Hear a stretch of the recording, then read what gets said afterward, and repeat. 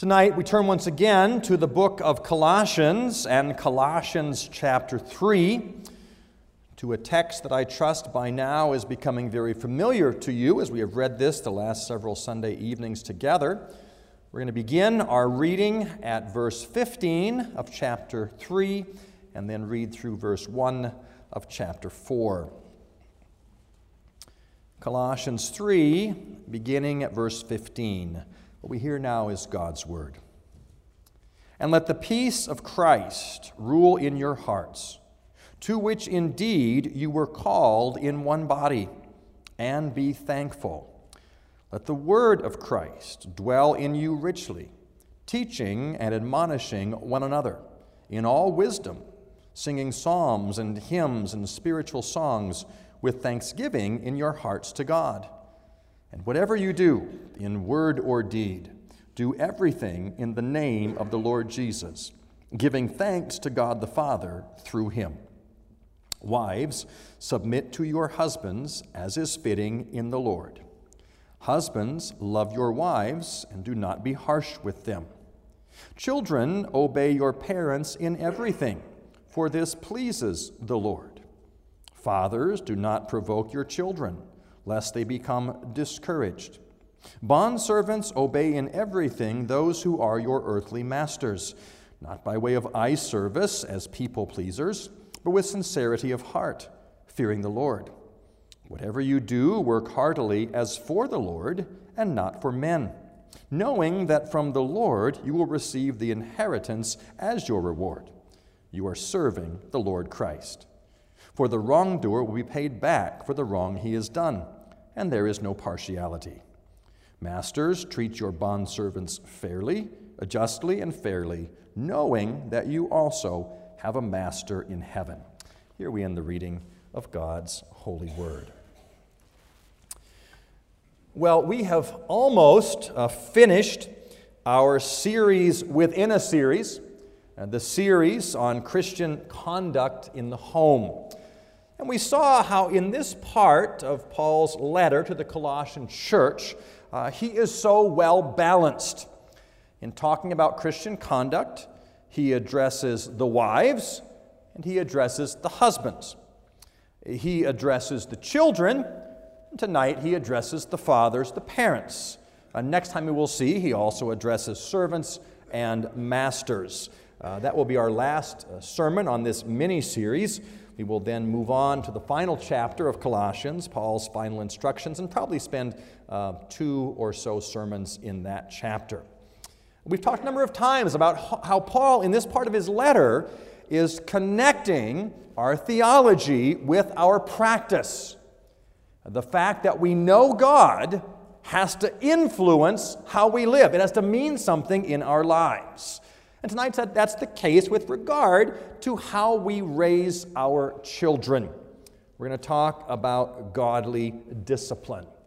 And this too, as everything else we have seen, is rooted, don't forget, in chapter 3, verse 1. Since you've been raised with Christ, seek the things that are above. Because of our standing with Christ, we train our children in a particular way.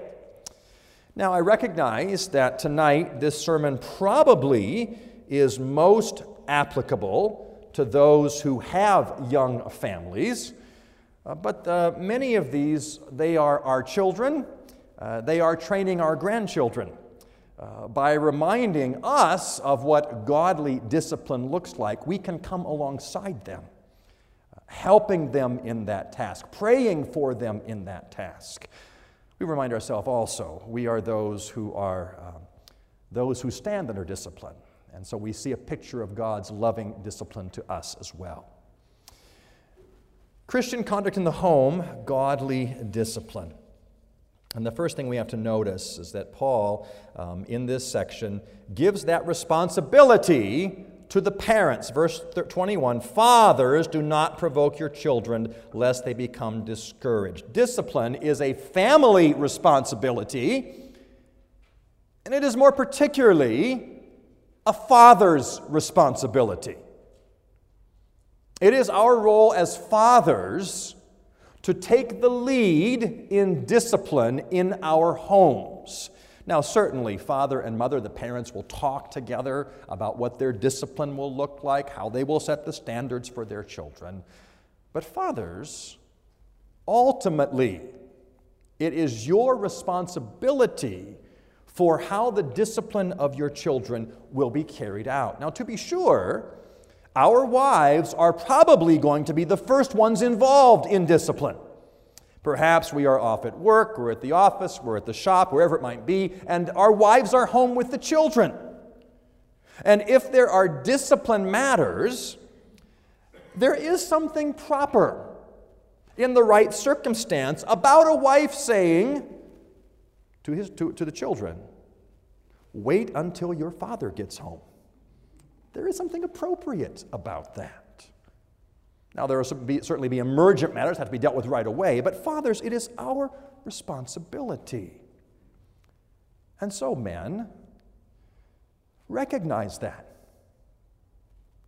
When you come home from work and you enter the house, and you can tell either by the look on your wife's face or on your children's face that something has gone wrong during the day, and there's a discipline matter to be dealt with, the first thing you should do is not plant yourself in front of the television and put on the news. This is not what you're called to at that point. It's not to go to your computer and check your email as soon as you get home. Rather, you are to fulfill your obligation. Your obligation as the one who is called to take the lead in discipline in the home. Discipline is a family matter. And so, as fathers, as parents, like anything in our life, if we want to be good at it, we need to have some instruction. Good parenting does not come naturally. Often we are naive about the task of disciplining our children as if it comes natural to us. It may take some instruction. When I made the decision to leave the restaurant business and pursue the ministry, I went through 7 years of instruction to prepare for that task. As parents, we have a task of training our children for some 18, 20 plus years. And it may take some training on our part to be able to do that well. Training which will certainly come from the Word of God. God has instituted the family, and so He teaches us what a family should look like. Perhaps we would want to undertake a study of the book of Proverbs. Proverbs is a wonderful book that often talks about the instruction for parents to give to their children. But we turn to God's Word to find out how to raise our kids. Not to the latest self-help book, not to the latest TV show about, rescue nanny who comes in and raises the children. I hate those shows. I don't know if you've ever seen those shows. When the kids are terrible, the parents call in, rescue nanny. And nanny comes there, or nanny 911, I don't know what it's called. Nanny comes in, and she begins to train the children. And the reason I don't like those shows is not because it's such a bad thing, but she comes in and she bases her instruction on what she thinks is best, not on any type of desire for godliness in the life of the children. That must be our goal, to discipline our children in such a way that they grow in godliness. There are some wonderful books on parenting. Don't just go to the bookstore and say, give me a book on parenting, but search out something solid. I think of an author like Ted Tripp, Shepherding a Child's Heart. Something that definitely has the godliness of our children in view. Perhaps undergoing a study of something like that. Maybe we need to seek advice from others on how to deal with certain discipline issues. And I know, as young parents, we tend to gravitate toward our friends, other young parents, and ask them for help. I would encourage you not to do that. if you need help in raising your children, you don't first of all look to your friends, but look to those who are older in the church, those who have raised their children, and their children are currently walking with the Lord. Their children have married godly spouses, and those children are training their children in the ways of the Lord. Go to that couple and seek out their advice. Those who have grown children who are raising godly children. These are the ones we want to turn to. And I can almost guarantee they will say that our children have turned out well because God is so gracious, because God is so good. And that's absolutely true.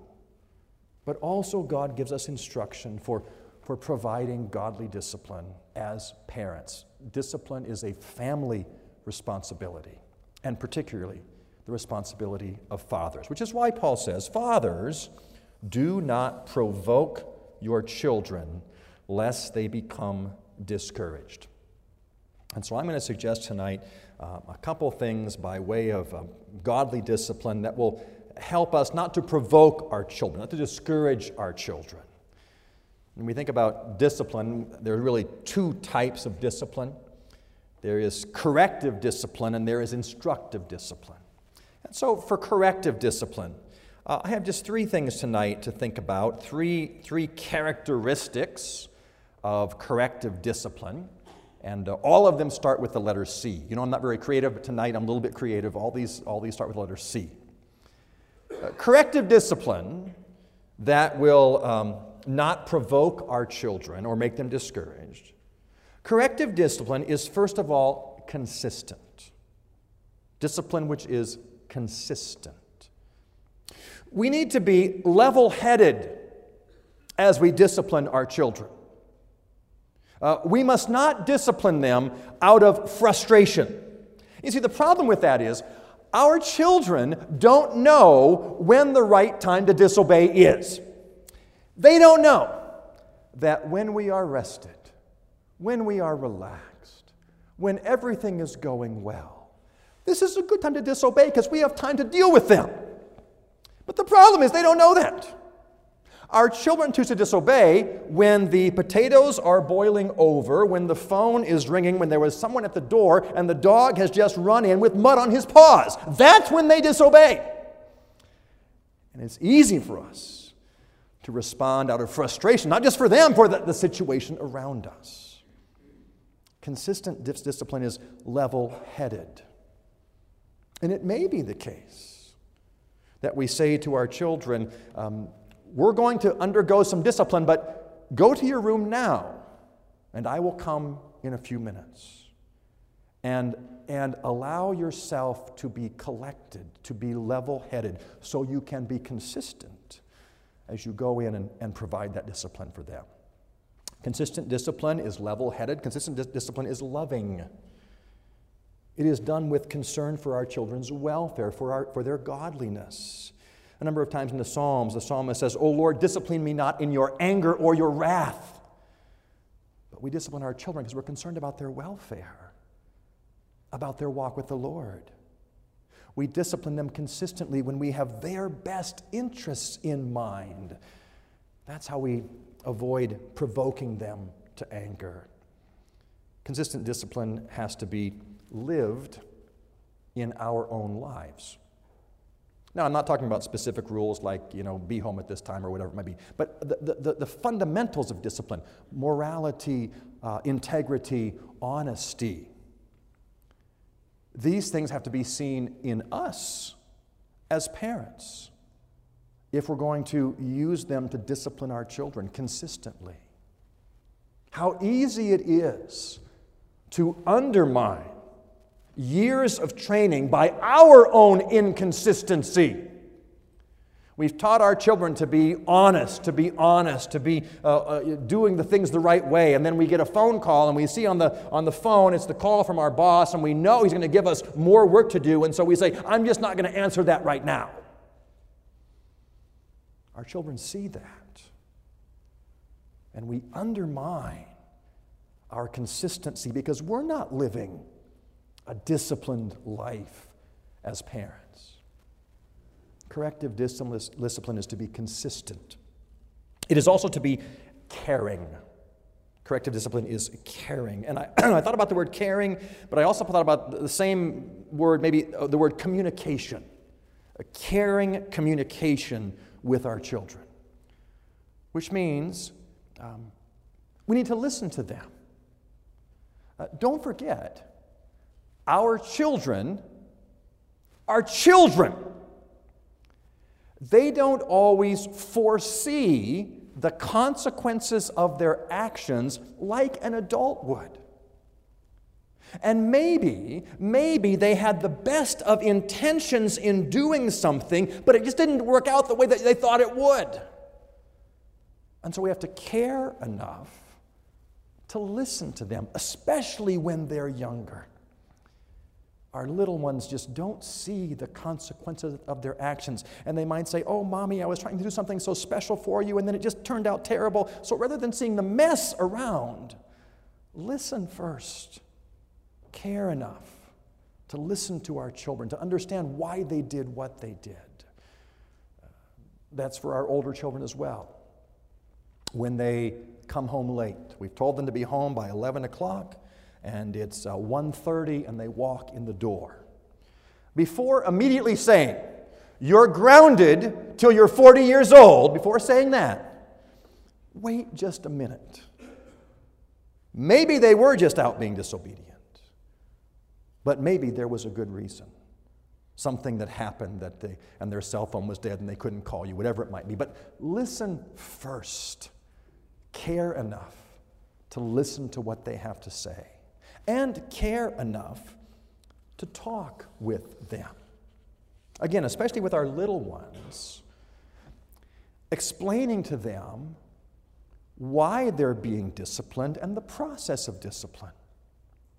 Sitting down with them and saying, "You knew what the rule was, didn't you?" "Yes, I did." "And you broke the rule, didn't you?" And if they're, contrite, "Yes, I did." "And now there's going to be consequences." Teach our children the concept that actions have consequences. Talk to them about that. Too often I think that there's no consequence in life. I can do whatever I want, but teach them as little ones. No, what you do has consequences for how your life is going to go. And that can start when they're 1.5, 2, 2.5 years old. That's when we start teaching that lesson. We don't wait till they're mid-teens and say, "Oh, by the way, actions have consequences." But they learn that as little ones because we care enough to talk with them and explain the concept. And we remind them that we are those, as parents, who have the same truth. Our actions have consequences. We are those who are under authority. We are under civil authority. We are under work authority. We're under church authority. And if we choose to disregard the instructions we are given, we will face the consequences. Tell them that this is nothing special for them. But all of us are under authority. All of us are being disciplined, and at times correctively. We know what it's like, even as adults, to be disciplined. I think children think that only children are disciplined. We as adults are disciplined as well. Corrective discipline is to be consistent, it is to be caring, and it is to be Christ-like. It is to be Christ-like. That is, it is to be used for the purpose of restoration. God sent His Son, Jesus Christ, to restore our relationship. Christ came and offered up His life to give us new life, to restore us to the Father. Our discipline is to be Christ-like and restorative. It is not to be simply a set of rules. These are the rules, you can't break them. These are the boundaries, you can't go past them. But these rules, these boundaries, are to keep you safe, and if you transgress them, to bring you back. Restore you to fellowship with the family, fellowship with God. This is to be the intention of our corrective discipline, to help them see that there is a restoration that is possible through Jesus Christ, to help them confess their sins, not just to us, but as we confess our sins to God, they confess their sins to God as well. And just as we receive the promise of the assurance of the forgiveness of all of our sins, that same assurance is for our children. And we teach them that when God has forgiven them, the matter is settled. The matter is done. They never have to fear God will bring it up to them somehow in judgment. Help our children see the restorative work of Jesus Christ. Our discipline is to be Christ-like. It is that Christ-like discipline God continues to exercise today, that call he makes once again tonight. If we are living in disobedience, if we are living contrary to his ways, his standards, he calls us tonight to correct us. He calls us to hear the call of Jesus Christ, to know that restoration, to leave the sin, to confess the sin, to repent of what we've done, and to embrace the ways of godliness in our lives, as children, as adults, as parents, as grandparents, as great-grandparents. God comes to us correctively. We pray that he might come gently through his word. But if not, we pray that even though it's difficult, that he might come forcefully to bring us back to the path of godliness. Godly discipline is corrective. It is consistent. It is caring. It is Christ-like. There is then also instructive discipline. Not just telling our children what they do wrong, but teaching them what it is to do the right. And we talked about this just last month in our Sunday about Christian education. And I read the text. You don't have to turn to it right now. I read the text from Deuteronomy 6. I'm just going to read that once again as a reminder of the nature of instructive discipline. Deuteronomy 6. And these words that I command you today are to be on your heart. You can teach them diligently to your children and talk of them when you sit in the house and when you walk by the way, when you lie down and when you rise up. You shall bind them as a sign on your hand, and they shall be as frontlets between your eyes. You shall write them on the doorposts of your house and on your gates. We are to instruct our children all the time, diligently, all the time, in an ongoing way. And we talked about how we instruct them both informally and we instruct them formally. We instruct them informally as we teach them about the glory of God. And we use things around us. Maybe we see a beautiful sunset one night, and we say to our children, what a glorious sunset. All the beautiful colors God has given us tonight. And our children who are learning about science and things like that say, well, you know, Dad, the sunset is really because there's pollution in the air and those particles reflect the light. And we say, yeah, that's all true. Okay, that's all true. But think about that. God takes that dirt, that pollution, and he turns it into something beautiful. And that's exactly what he does with us. We are dust. We are dirt. And God, through the work of Jesus Christ, for his glory, turns us into something beautiful. There are many gospel messages around us if we simply open our eyes to see them and help our children to open their eyes to see them, to see the glory of God in creation. We teach them informally, and we instruct them formally. We instruct them through reading of the Bible together at home. We tell the Christian story to them. It's wonderful to do storytelling. When I was growing up on Wednesday nights, my parents, one of them would put us to bed, and they would tell us a story. Tell us a story. And they would tell the stories about when they were growing up. Mom telling stories about when she was growing up in South Dakota. We'd say, tell the story again. I want to hear the story again. We have to tell our children the story, not only of our family, but the story of the Christian family, that family to which they belong. We tell them about Joseph, and we tell them about Moses, and we tell them about David, and we take this time to instruct them in the Christian faith. They're part of this family. They have to know our history, the stories of the family who's gone before.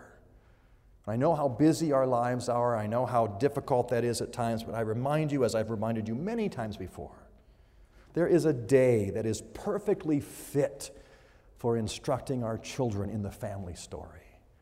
And that day is the Lord's Day. If we are too busy every other day of the week, God Himself has said, on this day, set aside your regular labor, that you can focus on me and on our relationship. And again, fathers, this is our opportunity. Our opportunity to spend time sitting on the couch with our children, telling them the family story. It may mean that we take a little shorter nap on that day. It may mean we don't get to read our magazine or we have to turn off the ball game. But there's nothing more important than training our children in the fear of the Lord, helping them as they come to worship, helping them to listen to the sermon, helping them to take notes on the sermon, and then reviewing those notes when we get back home again. And our children will learn to look forward to that. What child doesn't want to spend time with mom and dad? Just focus time together without them being too busy someplace else and spending time together as a family. We will instruct them through family devotions. Again, I know the busyness of life and how time around the dinner table is becoming so few and far between, but this is a wonderful time to have devotions together as a family. And that doesn't mean simply reading the Bible and snapping it shut and then putting it on the shelf again. It means helping our children to understand, asking age-appropriate questions about what we just read. Now, that might mean we have to make a few changes as we have our dinner time together. There's a rule we had to make in our home with our children, a rule I never even imagined when I was growing up in my parents' house. But the rule in our house around the table, was no texting at the table. Now, I never imagined that rule when I was a kid. There was no text, and nobody had a cell phone. But today it seems like everybody does. So maybe the rule is, when we walk to the table, the phone stays on the counter. And if you get a text message, you'll just have to answer them later. Because this is family time. And this is our time for devotions around the table. Maybe we have to help our children in some of those things, to set aside what seems so urgent, but so-and-so is texting me. That's okay. You just tell them, like we all do as parents, when I was growing up, we didn't have texts. You had to make a phone call and the phone was busy, that type of thing. So we want to instruct our children formally. And that carries over then into the rest of their instruction. Our children have to be raised with God-centered schooling. Now, that can be done in a number of ways. That can be done by sending our children to very good Christian day schools. That can be done by committing to do Christian homeschooling. But we are responsible to see that all of their education is done for the glory of God. And we don't hand our children over to the state for that instruction. Because even though we are so thankful for every Christian who teaches in a public school, we recognize that Christian education is more than just a teacher. It's a curriculum that desires to give glory to God. And that is certainly not the case in the public schools. We don't hand our children over to a progressive and inclusive agenda, which they will hear hammered away at again and again. There is no neutrality in education. They will be directed toward God, or they'll be directed away from God. And it's our responsibility to make sure our children are trained in the ways of godliness. That's more than just Sunday. That's those 5 days that they go to school as well. God-centered schooling. Raising children, godly discipline, is no small task. It's a huge task. A task given to the family, a task given to parents, a task given to fathers. And so it's a task that, like so many, drives us to our knees, drives us to pray for God's grace and for His strength, drives us to our knees when we find we are being harsh and disciplining out of frustration, asking God for forgiveness, and even asking our children for forgiveness, modeling what confession and repentance look like. That discipline is corrective, bringing them back to the path of godliness. That discipline is instructive, teaching them the path of godliness. And it's a task which is so huge, we can't begin to enter into it without fervent prayer to our Father in heaven, that He would bless even our frail and feeble efforts, that He would be at work in the hearts of our children, drawing them to Himself, and that He would give us strength in the tasks to which we have been called, the godly raising of our children. May God help us as parents, as grandparents, as great-grandparents, to do all we can to raise these children in the fear of the Lord. Let's join together in prayer. Lord our God, we love our children so much, and we know that You love them. You love them beyond a love that we can even imagine. For they're not simply our children, they are Your children as well. Lord God, if we have been negligent as parents, if we have provoked our children to anger, we ask for Your forgiveness. If we have discouraged them, we ask You would forgive us. And we pray that You would help us to be instructed by Your word, to fulfill the task that You have given to us, that You would help us as parents and grandparents to raise our children, to help them to walk in the paths of righteousness. We know, oh God, ultimately it is You who will work in their hearts, but You do use means to instruct them, to teach them, and to discipline them. Use us, oh God, in a way that will be a blessing to our children, and in a way that will bring glory to You. Hear us for Jesus' sake. Amen.